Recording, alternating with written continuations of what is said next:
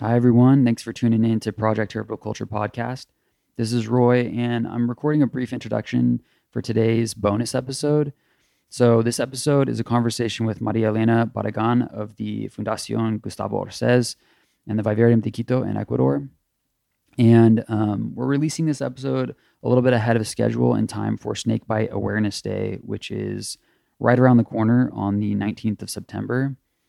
And Maria Elena is doing some really important work in Ecuador on the subject of snakebite. So we wanted to get this out in time for that. I also want to note that there's links in the show notes to the work that she's doing and how you might be able to support it and donate. Any support would be greatly appreciated. Also, toward the end of the episode, you'll hear us talking about a tour of the Vivarium de Quito. And we cut that section from the audio edition of the podcast. This is just kind of lots of oohs and ahs. But I highly recommend checking that section out on YouTube, as we've left it intact there. And that way you can get a good idea of how they've got the displays set up at the vivarium. They're really beautifully made. You can also catch a glimpse of some really cool rare snake species in Ecuador. And lastly, I wanted to extend a shout out and our gratitude to my friend Marley Pfeiffer, who facilitated and coordinated this interview with Maria Elena. Marley is an amazing nature journaler, naturalist, artist, and he's currently traveling across Ecuador. He just left the Galapagos and currently in Quito, soon en route to the Amazon. And you can follow along with what he's doing on YouTube or Instagram at Marley Pfeiffer. So, yeah, that's it. Please enjoy this bonus episode with María Elena Barragán. All right, everybody. So, welcome to Project Herpetoculture Podcast. We have a really special bonus episode today. We are joined by María Elena Barragán of the Vivarium of Quito, Ecuador. And would you like to introduce yourself, Maria? Yeah, thank you guys for inviting me to this podcast. I am the executive director of an Ecuadorian NGO. We are based in Quito, and we are working for 32 years in the area of reptiles and amphibians. Like 30 years ago, the world of reptiles and amphibians for Ecuadorians was like, what is that? They were only related to evil things, some venom things related to some indigenous people preparation to hunt and such. However, and there is a contrast in a way that Ecuador is probably in the top 14 countries most biodiverse in terms of reptiles and amphibians. And unfortunately, 30 years ago, there were like zero herpetologists. So the creator of this organization, he is French. He came to Ecuador and he was amazed. And also he was sad, saying, what is going on? Why there are not herpetologists? And he said, this could be a great thing to create an organization dedicated to the study of reptiles and amphibians. And that is why he created this NGO. And after a few months, he created that. I asked to be a volunteer. And since that, I've been like studying biology and being in the area of herpetals and amphibians. And more I was having my duties to keep animals in captivity, captive management, and also having the opportunity to work and visit some communities for biological purposes. However, we just as organization identified that this is a close relationship between indigenous people, rural areas, conservation of snakes. And there is also an interest to compile and gather information about biological aspects, which, yes, it's going to help to scientists in the scientific area, right? However, there is the other side, the impact of venomous snakes in human health. How many people is dying for snake bites? So we started that 25 years ago, and now all of the world is also finding out that there is an important impact of snakes on human health. And that is why we are part of an international trend, if you like, to be able to work together. And that is why I would like to tell you later about this. And this organization, since 1989, is developing projects in the area of education to create awareness, to educate children, to involve primary schools, secondary schools. And we are also developing a program to receive students from universities to make possible for them to just have a few hours in the area of reptiles. And because of that, we are probably one of the institutions by which 90% of herpetologists, Ecuadorian ones, are already in the area of herpetology. So we are doing something, right? And also, there are some field work that we are interested and we are carrying out since many years ago, different areas like some species, some monitoring in some hotspot areas like Chacoan areas, like Amazon region. There is much. There are some other areas in Ecuador, of course. However, we need to focus in some particular areas where there is just few information. You know, that funding for working on snakes is just not viable right now. Most of institutions funding for conservation purposes are having appealing animals like birds, like birds, sea turtles, the most probably attractive for humans. And in that, snakes are just the last animals where people are going to be giving money for. So we need to invent ourselves, like designing projects attractive for many donors that, yes, they believe in our job. And that is why we are still here after the pandemic. That was terrible for us, but even so, we are still here and we are convinced that education is probably the most important tool. It's a long-term program. Yes, you are going to have results after 20, 25 years, but I think it's something that we can be really happy about because most of communities trust on us and we are helping with them and we are creating like attachment to them and we are helping them to improve their life quality. So that is one of our purposes, but also to help them to manage the environment. And that is why it's important to tell you about all of this to you this afternoon. Thank you very much for listening to us. Of course. Yeah, it's such an honor to have this opportunity to speak with you about all of this. I'm very curious about the Vivarium itself. So this has been around. Has this been around for the entirety of the organization since 1989, or is it a more recent? No, it's first project. In fact, it's the most iconic project that we are keep going because, in contrast of the high diversity, is probably one of the countries where there is high amount of snakes that are killed because of fears. So we need to educate. And that was our main purpose since the beginning. And that collection was created basically for that reason. We are receiving in a very good year, in very good years, we are receiving in these tiny facilities like 50,000 visitors. Right now, the reality is completely different. But yes, we are in these 32 years of work, we are almost 1 million visitors, which is great. Wow. Probably not much, but for us, it's just a big thing compared that people is investing to pay a little amount of the ticket entry fee to see snakes in comparison to go to cinemas, to rock festivals and things that is and soccer games. So for us, it's great that someone invests paying to see snakes. I would much rather go to the Vivarium. Yeah. Those other things. Does it sound familiar for you? Probably in the United States, I'm not saying it's easier, but I think that the herpetological community is bigger and you can have very good groups of herpetology teams, right? But here, Ecuador is just very, very few of us. Yes. Right.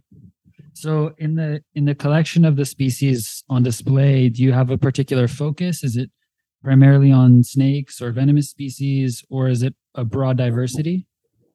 Okay, our master plan as a collection is, first of all, to have mainly Ecuadorian species based on the idea to educate. I love every single snakes like king cobras, mambas, and marine sea snakes, yes, and would be great to have them in captivity. However, our main focus is to educate children from Ecuador about Ecuadorian species.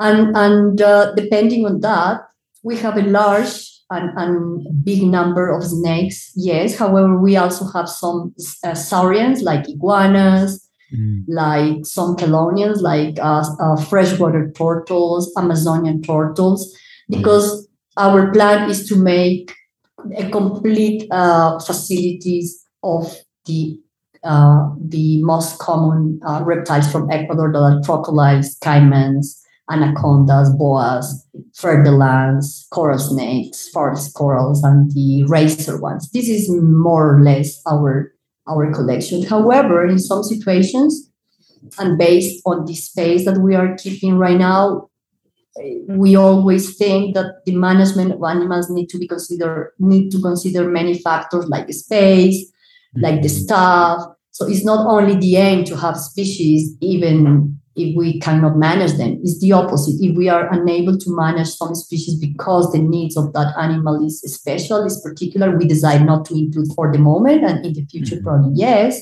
So right now we have a large amount of snakes, venomous and non-venomous. We have frogs, a small amount of frogs, because before the pandemic in 2019, some of our frogs in the collection developed positive for chytrid, and I decided to just stop to avoid contamination and avoid in taking the money for medicines and things, and we keep only a small amount of amphibians. However, we are thinking to increase that collection, not soon, but yes, we have these plans. We, for the moment, for example, don't have crocodilians. We don't have caimans and crocodiles for the moment, because the needs in terms of space are bigger and our facilities are just small. You will see. But it's a tiny place with one of the most amazing species that we have in South America, and especially in Ecuador, like Bushmaster, the Chocoan Bushmaster. I don't know if you ever saw one in nature or in captivity. We have the fer-de-lance that is distributed on the coastal region, one of the species responsible for 80% of snake bites on the coast. We have the fer-de-lance from the Amazon region, responsible for 80% of snake bites on the Amazon side, because these two species are very common on secondary forests. So they used to live close to habitated areas, and that is why they are causing this impact in human health. In the other hand, we have very rare animals like Portidium arcose, Portidium nasutum, Botrocophias microphthalmus, Botrocophias hyoprora. We have like very large animal collection of very rare animals that no one probably has in captivity, and that is the exciting thing to be discovering about the captive management.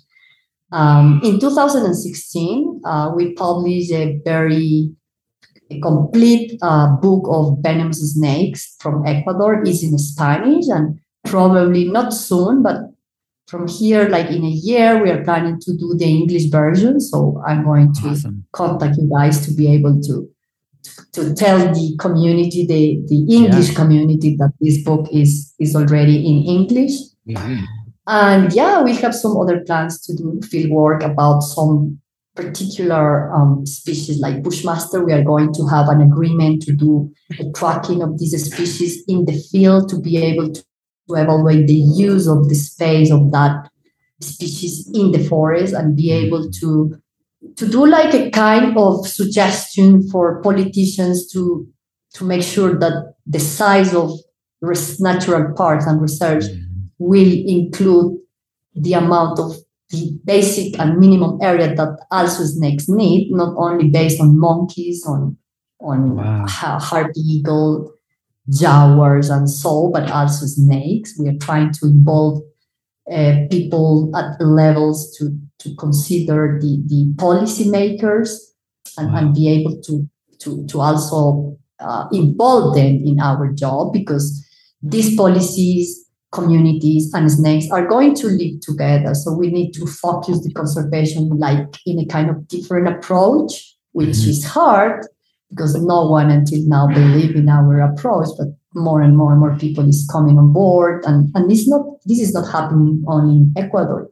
It's probably the same initiatives or similar in Africa, in Brazil, in India. So at the end of the day, we are together, like sharing experiences, sharing methodology, which is approaching communities. And at the end of the day, the scientists, we are not living in those areas. We are just there for our research. We go out, and at the end of the day, communities are the ones that are living in contact with the environment and the biodiversity. So we need to also create like a community capacity, community resilience in many different aspects. So that is, again, a long-term project. So we are patient enough to keep going in that area as well. It's amazing. I'm really struck by that anecdote about just considering the home ranges of snakes as well in these in our conservation efforts. I have never. This is the first time I've heard of someone speak to a snake as being important in that regard. I hear a lot of that about like large cats and stuff like that. But I'm curious, have you been doing field work particularly on the Choco and Bushmaster? Do you have a sense of their home range and what kind of space Well, the thing, guys, is that the ecology of snakes here in the Neotropics is completely different than what you can find in your country. Like, I just been in a congress now in New Mexico, and you can go and find the same specimen in the same spot like 3 years later. You know what I mean? Right. Yeah. So here is not like this. Here, the amount of, first of all, the microhabitats is going to be different every 100 meters in terms of difference in height, in altitude. Ecuador is probably one of the countries where we have areas in this city we are living now. We are at 2,850 meters over the sea level. I don't know what is that on feet. Like 9,000. Yeah. Could you just help me more? Yeah, it's like 9,000 feet elevation. Okay, 9,000 feet elevation, which 9,140 is what my. Wow. Okay, wow. So you can just figure it out. It's really high. That's up there. Really high. Probably we are in a season that we are just really cold. Well, the sun is coming, but it's cold weather now. We are going to winter. We don't have 4 seasons, and even so, if we just walk or drive from here 40 minutes down in the direction of the Amazon, the west, right? Or east. East. We can find a typical false coral in Quito that you are going to be amazed. Would you like to see that? Yes, please. Yes. You open. Also, I want to take a quick moment to introduce Marley, since his voice just came in. This is one of the most amazing Whoa! This can be found here near the city we are living. It's probably one of the species that is in danger. We are lucky we are breeding them right now. I hope one day, don't know when, to breed them and export. Why not? Yeah. It's a big issue It's a big issue here. And this is one of the snakes that no one knows. I mean, they probably hibernate, yes, but no one studied the ecology and behavior of that snake in winter season. We know that they can probably come down in terms of reducing their amount of food, probably close to some Lampropeltis that you guys, or king snakes, you have in the States. but is amazing. It's very, very nice. Beautiful. We're having them. They are killed every single day. We are rescuing some of them. Some of them came with ribs broken or some damage that we cannot manage. Yeah. We also have a group of volunteers, vets that come. However, and in contrast of this, the schools of veterinary here don't tell about wildlife, or they consider wildlife, but just very few aspects of mammals and birds. But the snakes, we don't have professionals with the information to be able to work with reptiles as a professional level. So we need to invite the students to be like teaching them that this is an amazing area and working with reptiles is just amazing. So just to give you an example, so this is the Lampropeltis micropholis. Well, actually, we need to work a little bit more on taxonomy, but it's amazing, right? Oh yeah, yeah, absolutely. This probably is a male. I'm not sure, because females can be bigger, but this is very nice. One of my favorite species from Ecuador, from the Andes, in fact. Just exquisite. Okay. Yeah. So would you like to see another one? Of course. Yes, please. Okay. So another one is one of the most common boas in the coastal region in Ecuador. And probably you are going to be amazed of the pattern of this animal. Well, it's not that one, but anyway, I thought it was another one, but it's the pattern of the boa constrictor from the coast. Whoa. From Ecuador. Whoa. Some of them, not all, some of them come from illegal trade. We receive them as confiscation. And as you know, and you're familiar with reptiles, they can be in captivity and not able to go back to the wild. And really, I consider that going to the wild, releasing animals now in wild is a little, it has big issues because we didn't evaluate 100% of the health of this animal. And oops, we're going to do all of this. So this is an amazing snake that can reach, for example, 4.5 meters in the adult age. It's probably a young male as well, because it's just small and it's been here like 8 years already. Wow. And so this is an amazing animal. And just answering one of your comments at the beginning, asking us if we keep animals that are not from Ecuador. Yes, it's not our main focus, but yes. And why? Ecuador is starting to suffer from illegal, well, no, it's not starting. Ecuador is probably one of the countries where most of the illegal trade of many things happens, but wildlife is one of those, because we have a very weak legislation, no controls, and it helps to smugglers to come to Ecuador and take some beautiful animals. But right now, it's another factor affecting our native fauna. Is exotic animals are starting to come to Ecuador. Well, no. Interesting. Exotic animals are starting to be. Some people is coming to Ecuador, buying overseas and bringing some animals, which is fine. I'm not against that. However, here we don't have the legislation to have like a list of people having these exotic animals. They don't have the information how to keep this in captivity. Here we don't have the technology to get access to electric bulbs or heat pads. There's no, we import everything to be able to keep our facilities with the animals. And in some other situations, we invent some things. However, these exotic animals are starting to come like this. Leopard gecko. Very recognizable. Very common, very nice. And this is starting to be, in my view, one of the species that soon is going to be a pest.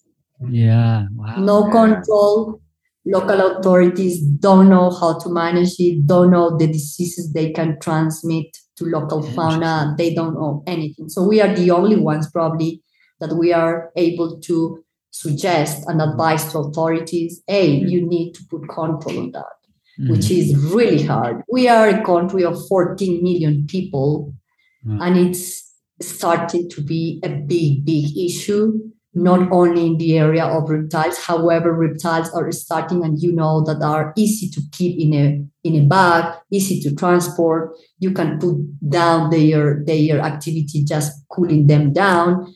But yeah, I mean, there are some aspects that authorities need to know about that. And in that sense, we are working with the environmental police people to be able to train them. We are training people at airports to be able to track if someone is taking animals overseas or bringing animals illegally.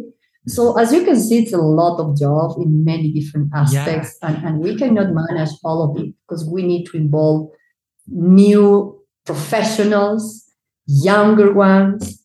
But again, someone need to give the guideline for that, and we are just working by starting from scratch, more or less. So it's sorry, go ahead, Roy. No, you go. I just had a just sort of a curiosity about with all of these responsibilities and all of these different projects that your operation is focused on. Do you have a substantial staff? And is it? No. Of course not.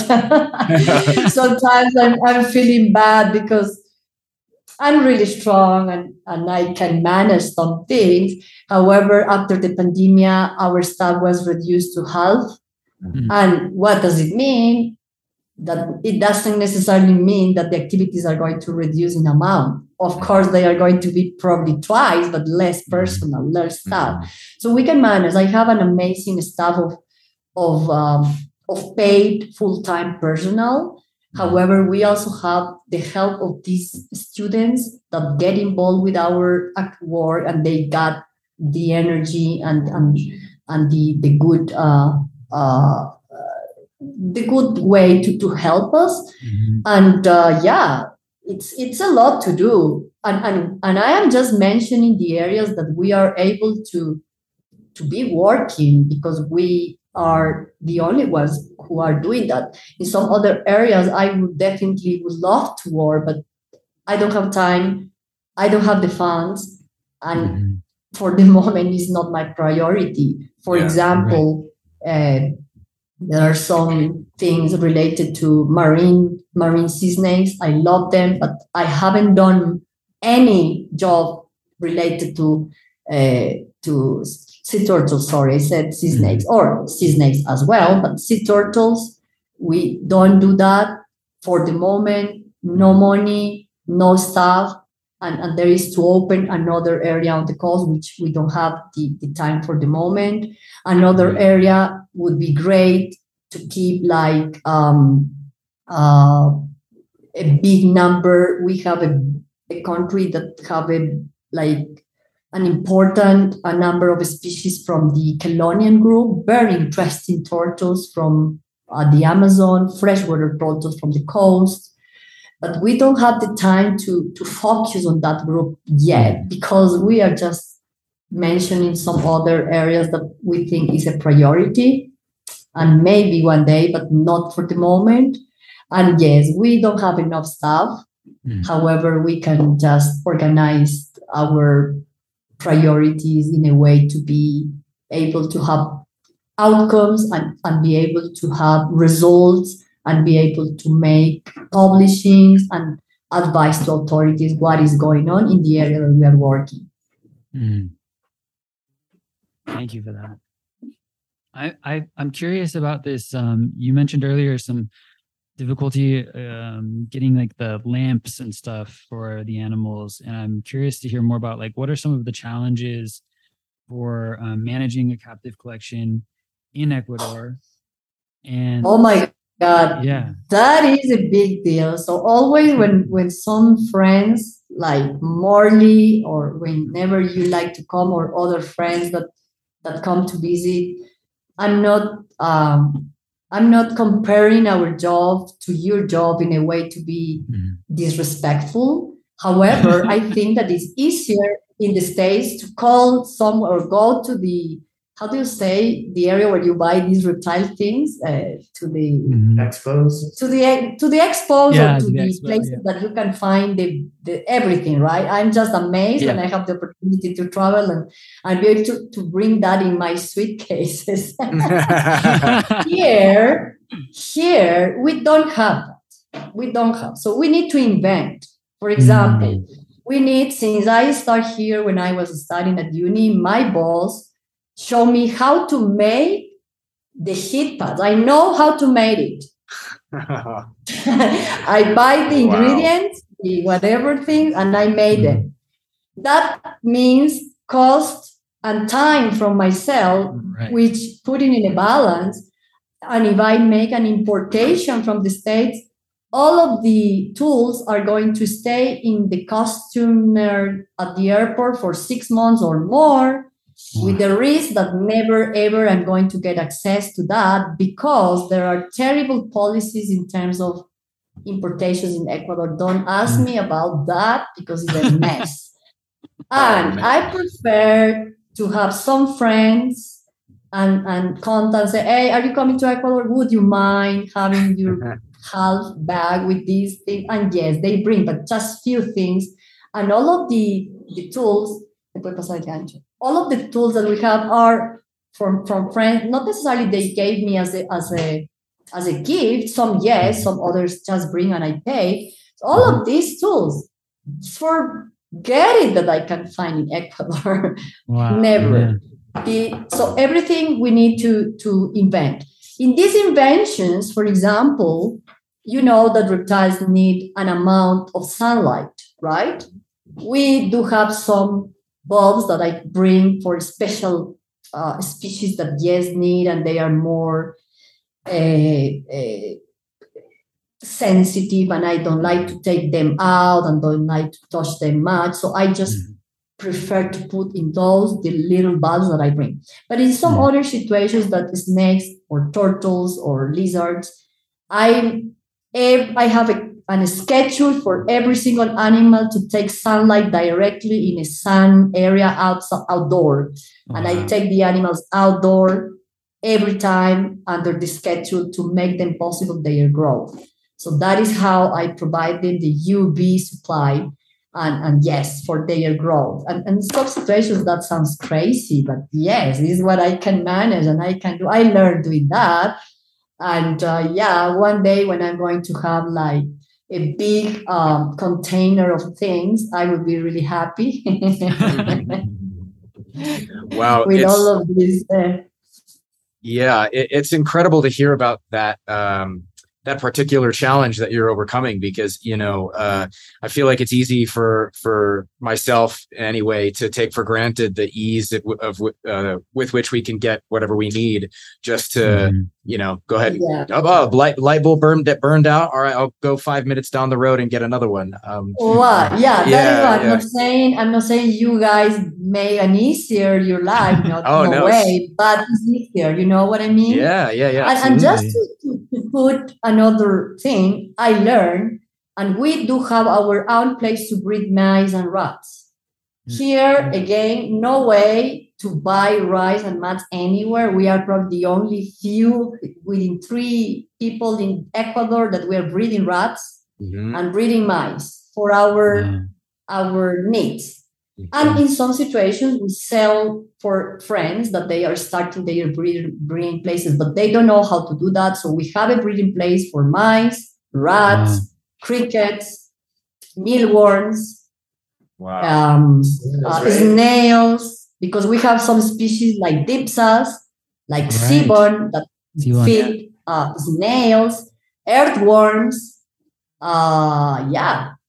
The only thing we don't breed is chicks that we receive sometimes in donation from the big companies that put those little chicks that don't have the special weight for human consumption. They send to us and thanks to them that we can just sort and change the diet within birds and rats. But yes, we breed our own food. That is probably one of the reasons why during pandemia, animals didn't affect much in terms of their diets. Of course not. However, we were needing the income that we get from the ticket entry to cover all of the expenses, salary of people, electricity and medicines and all of the operational costs that were very difficult. But yes, we are 2 years after that. We are just reinventing, and yeah, so that's how it works.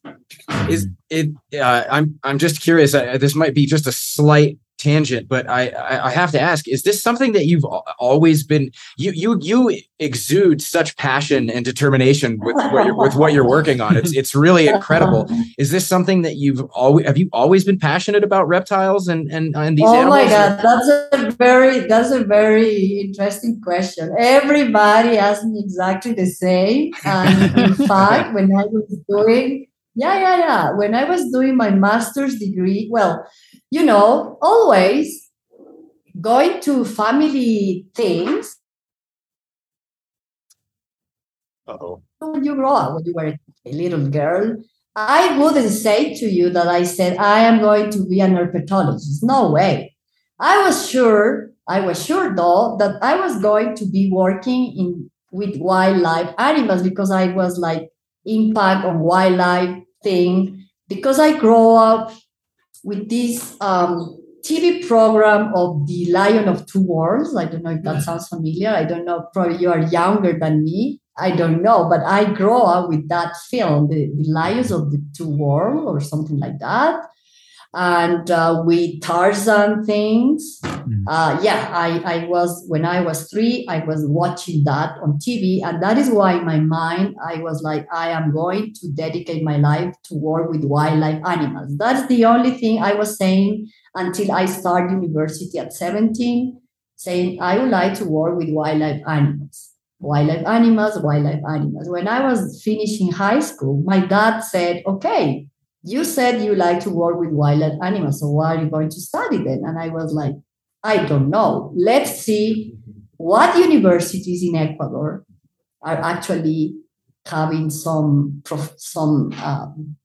bachelor degree in any wildlife animal. So my dad took me to one to three universities in Quito. I'm living in Quito. I'm come from the coast, but I was always living in Quito.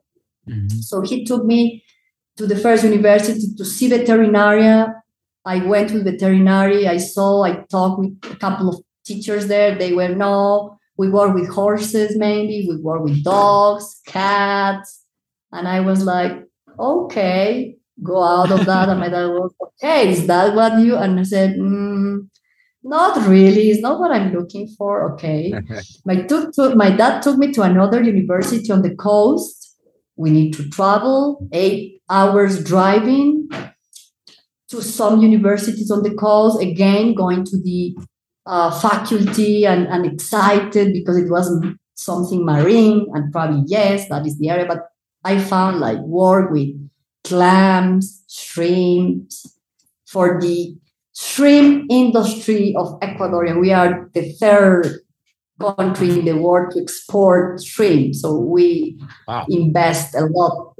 But that is not my area. Shrimps and clams, no way. That's not what I'm looking for. I said, my dad, no. And my dad was, okay, but you need at least to have something in mind. And no, So we went to the last university and we start finding out the career called biology. And what gets my attention was zoology, botany. I don't like botany. I don't like plants. I'm really bad, but I just said, okay, as a background, yes.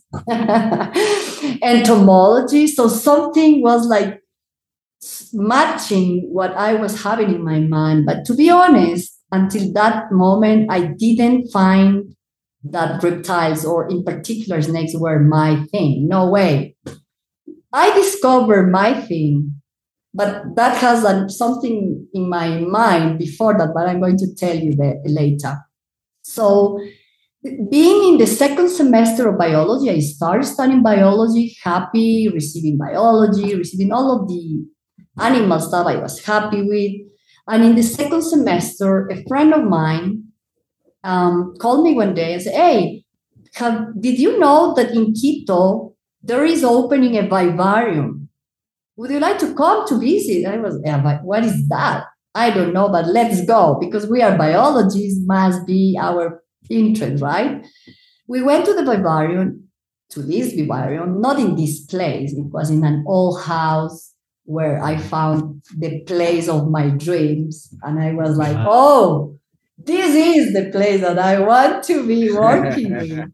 And I started to take notes of all of the information in the plates of the animals. I didn't know anything about snakes. I didn't know such snakes were there, anything.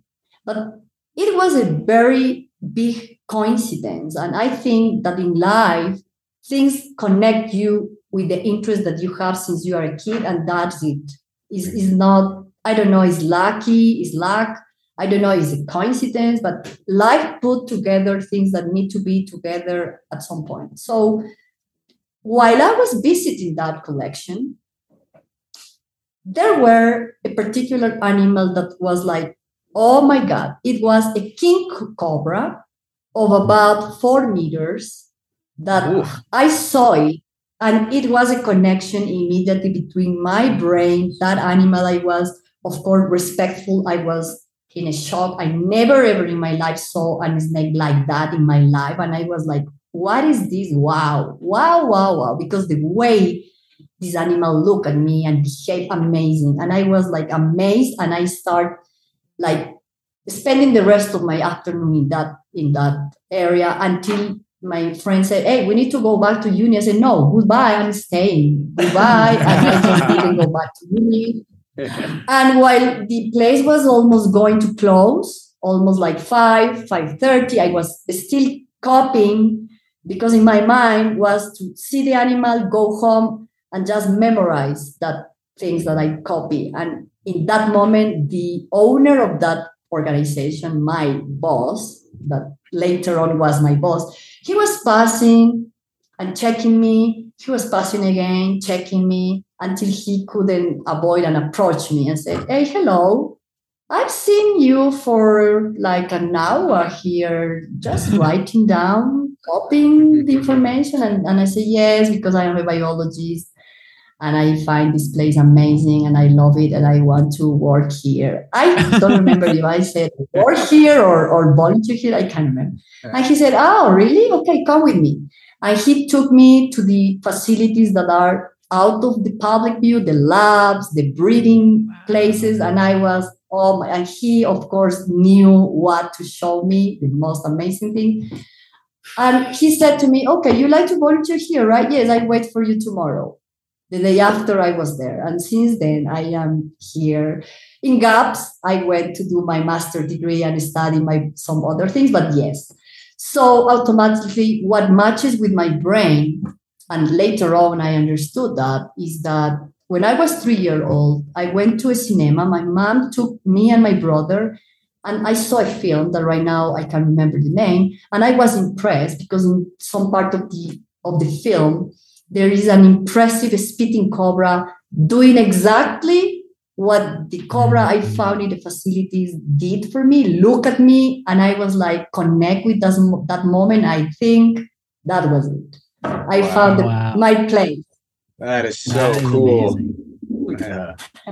What an amazing story. Yeah. So that is why I love what I'm doing. Yeah.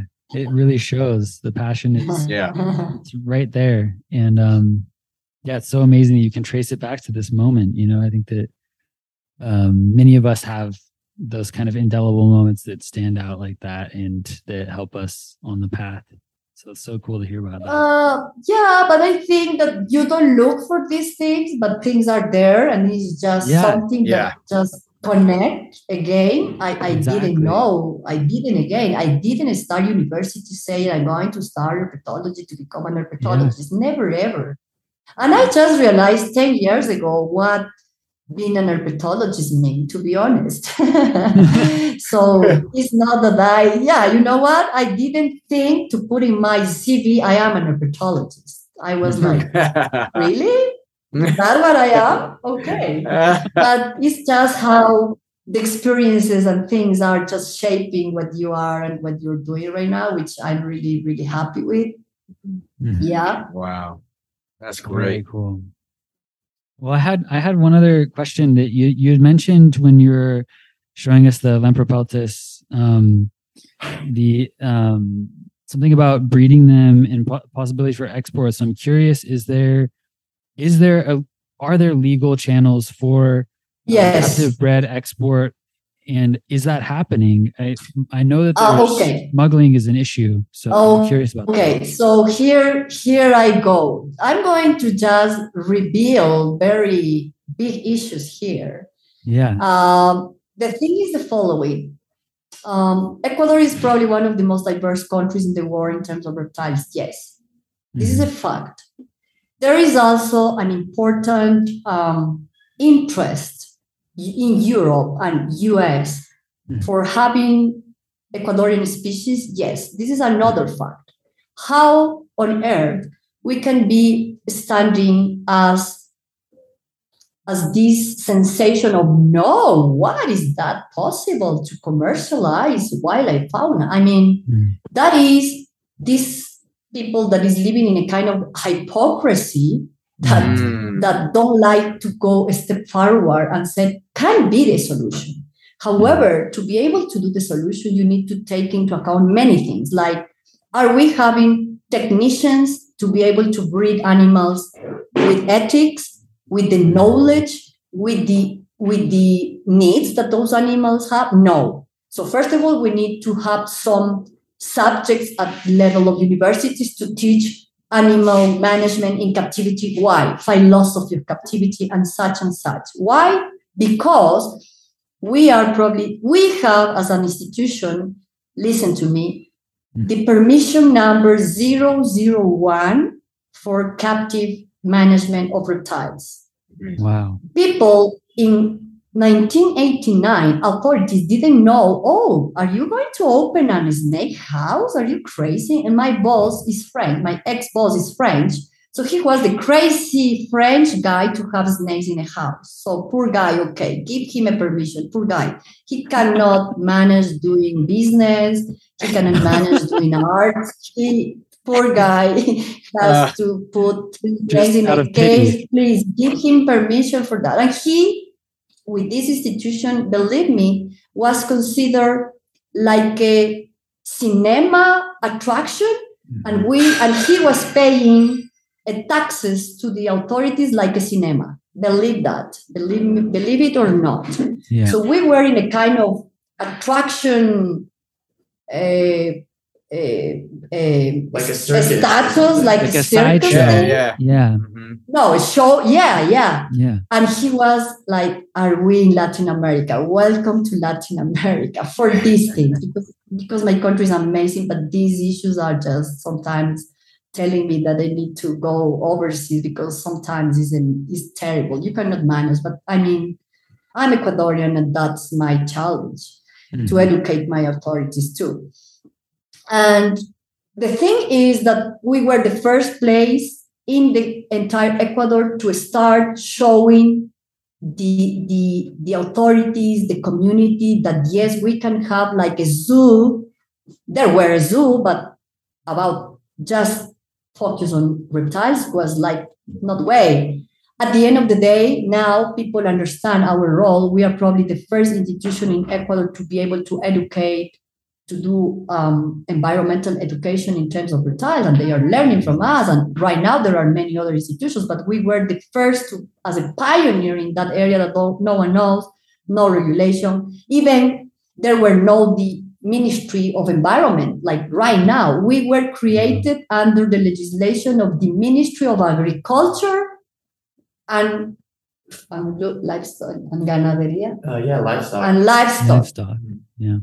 Okay, anyway, we have the permission, everything legal, blah, blah, blah. We start having a patente. Every year we need to have the permissions, fill up the forms to say how many animals we have, how many die, how many came from the commission, the commissos, blah, blah, blah. Yes. Mm-hmm. At some point, there is one organization in Ecuador that is producing frogs for exportation legally to Europe and the States. And it's a big, big, big issue saying, why these institutions selling our wildlife, blah, blah, blah. These people that it's living in the hypocrisy because they don't know the costs of having animals in captivity. Our costs are $200,000 per year. Where we are getting this money? From the free ticket entry? No. From our donations? No, only that. From our projects? No. So people don't know. People don't even know that I am a professional. When they invite me to do a speak and I charge, I say, yes, my speak to be there is going to cost that. Oh, please, but are you charged? Yes, because I went to uni, because that is my profession. I am not a clown. Even a clown charged to make a funny thing. Yeah. So do you understand what I mean? It's a very tiny mind to understand that this is another profession. We need to go to invest our money and educate ourselves. They don't understand that. It's a new area. So right now, authorities are keeping in their eye, not with a very technical arguments, and they are receiving advice from these animalist groups and say, hey, the Vivarium is breeding animals, and they are having snakes in poor cages, and they don't know that snakes don't mount much, but again, and that is why these authorities are putting under legislation terrible normative that don't apply for us. And they are trying to avoid that. We are working on that. But believe me, I'm working against that fact. And I'm going to be probably the first institution to breed animals with commercial purposes, not to put the money in my pocket, but to sustain this operation. That at the end of the day, I'm doing projects and so. But people don't understand that. People, when they come to ask for services, I am doing another area is to work in some other areas, rural areas, to do like training for communities to avoid snake impact and these things.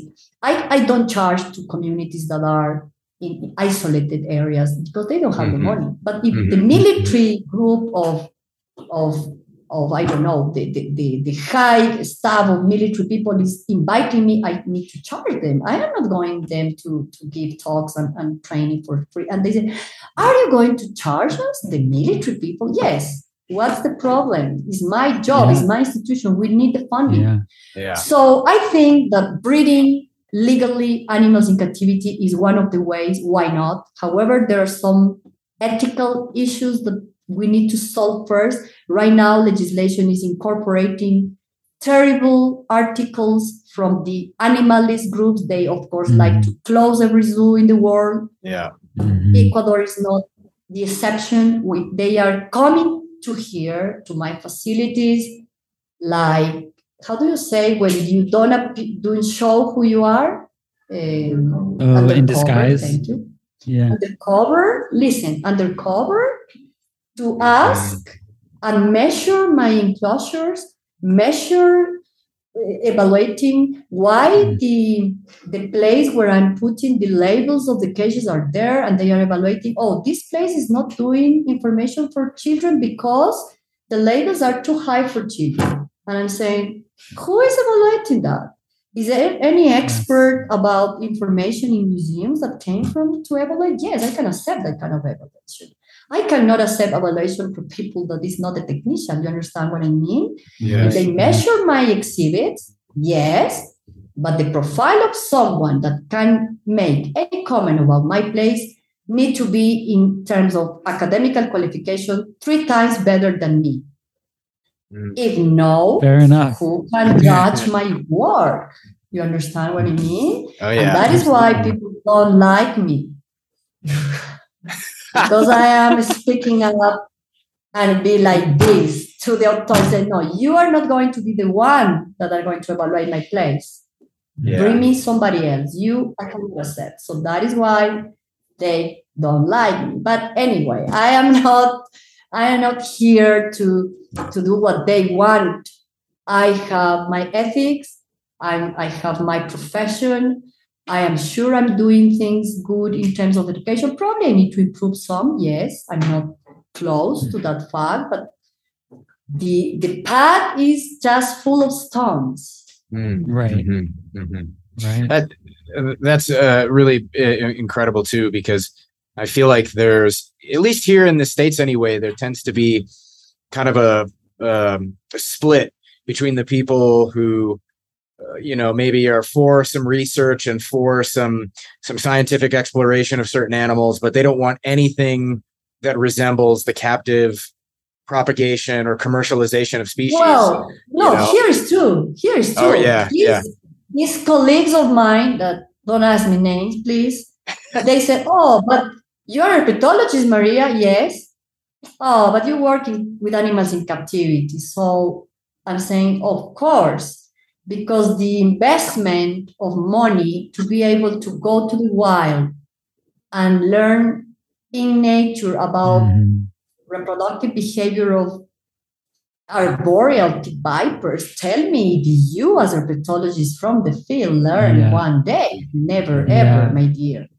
No way. So we need to learn from captivity of this species, because in wild, impossible. I've never, ever found a baby lachesis in wild. Raise the hand. The one that made that? No one, zero. We need to do that in captivity. Sorry. And this group of, I have to tell you that this is a new, I call them millennials. I don't like them very much. I don't know if you are with those. But they consider their pathology to be catching snakes in wild, having a nice pic on Facebook, and having this. That is an herpetology for the new. I'm sorry what I'm saying, but that is what they think is an herpetologist. And they invalidate any other way of gathering information from captivity. And I hate that, because it's valid. Most of the zoos gather important information in talking about reptiles. Is from captive. I think, yes, there is an important amount of information that we can gather from wild, yes. However, is the minimum amount, and considering the low and scarce availability of funding for this kind of projects, we need to use the captivity as a tool. It's not the only thing, but yes, and of course, my entire life I've been working with animals in captivity, so I am a defender of captive management, when of course the condition, the ethics, all of the things are going to not violating the needs of the animal. Yes, I am also an animalist in that way, but not with technique concepts of what captive management. So right, it's such a complex topic. Of course, it's really really complex. But yes, there is a very often that fact that I am not invited, for example, and I don't need that, or this group of assessment of the population assessment of wildlife fauna. I'm not invited because I'm working in captivity, and I'm just saying, okay, it's their right to not invite me, but nothing against them, but I'm saying they are closed minds in that way. Those are good insights. I hope this part of the thing is going to be edited, okay? I'll tell our editor. Well, we've already been talking for almost an hour, and I want to be respectful of your time. So maybe we can transition to talking a bit about Yeah, so just whenever you can, guys, let me know if we can continue or if we can just create like a specific topic. I would be really happy with it, just in honor of your time as well. I would like to propose that let me show you a little bit of my facility, which is going to be really quick and fast, because probably the availability of Wi-Fi is going to be limiting for a specific amount, but just to have a look. And then I don't know if you can have questions about that.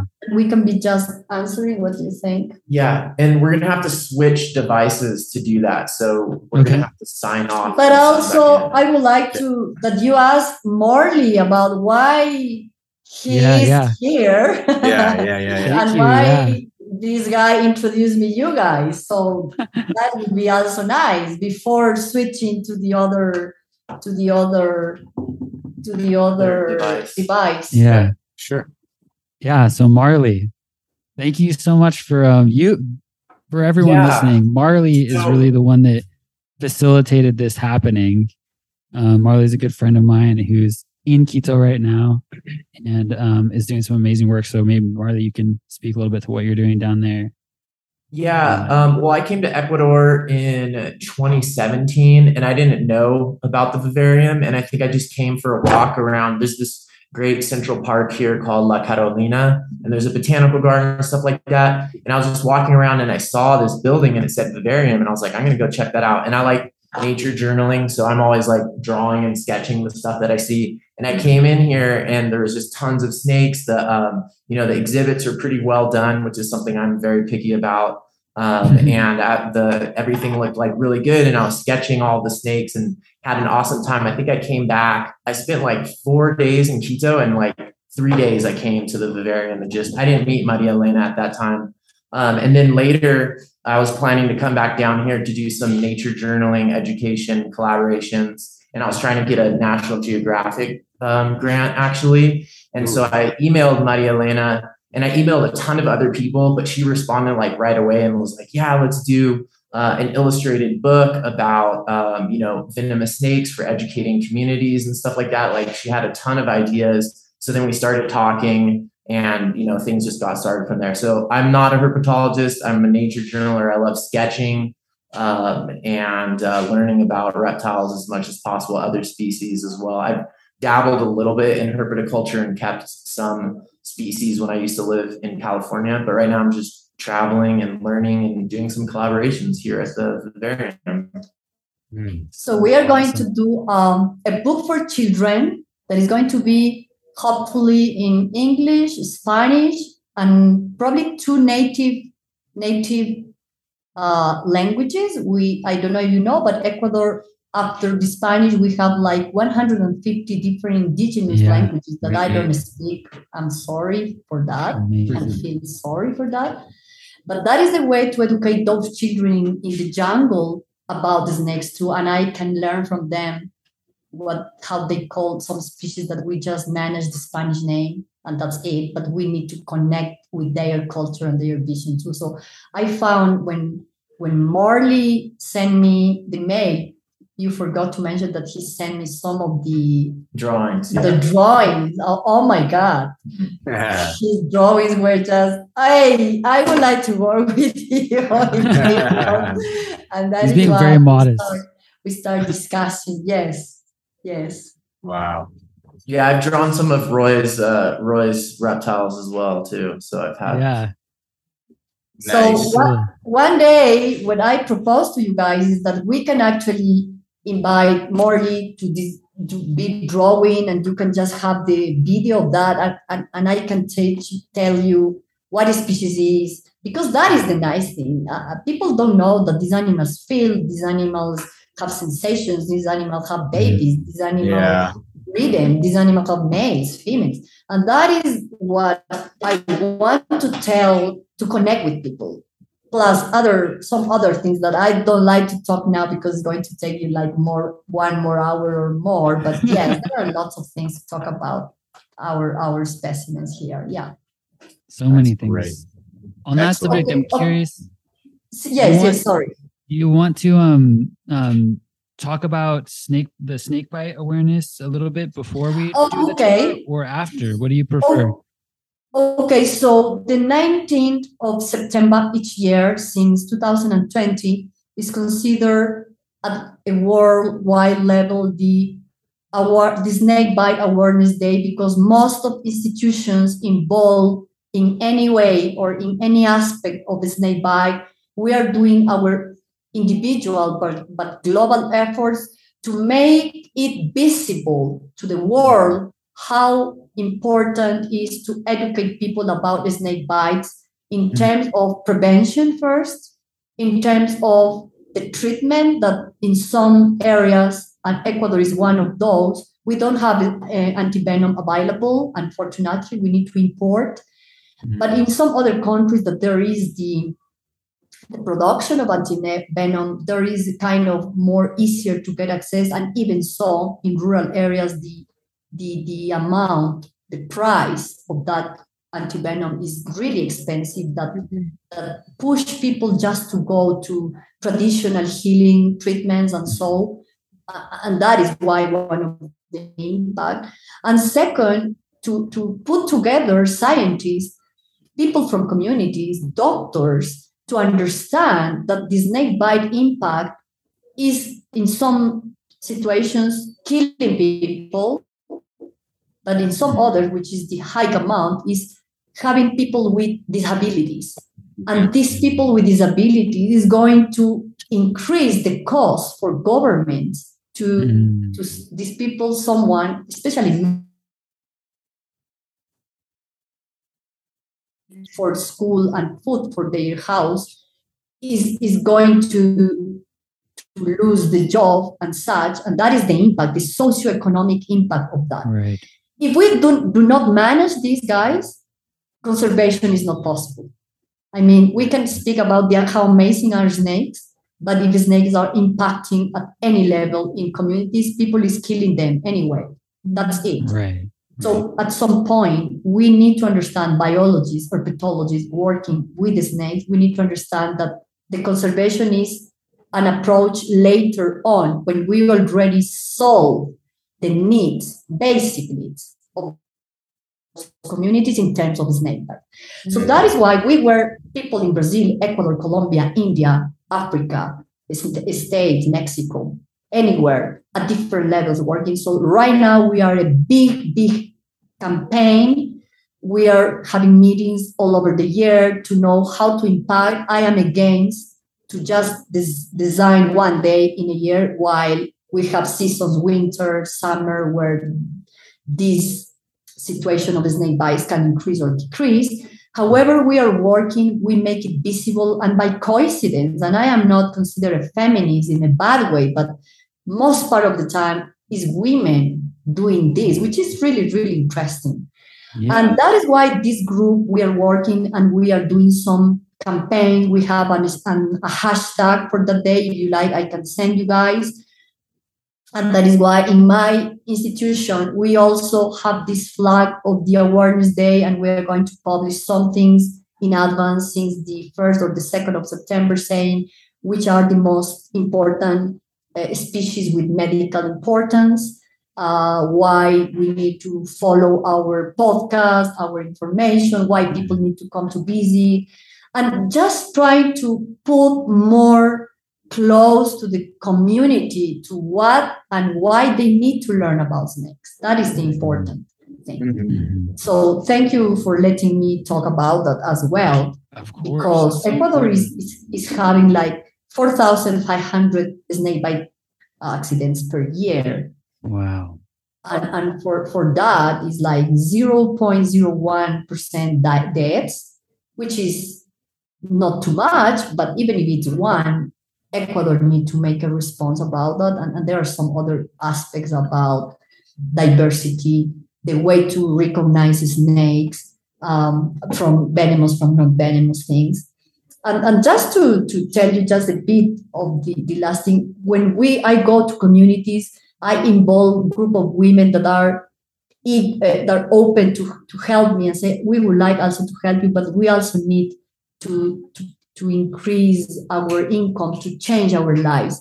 And I am working with them, for example, to do kind of these things. And they are doing, and I am buying, and that means income for them and also income for me. And I am having some ideas about this to let you know sometime later about how to promote that people help us buying these things too. Yes. It's another aspect that is the business entrepreneurship thing that I also love.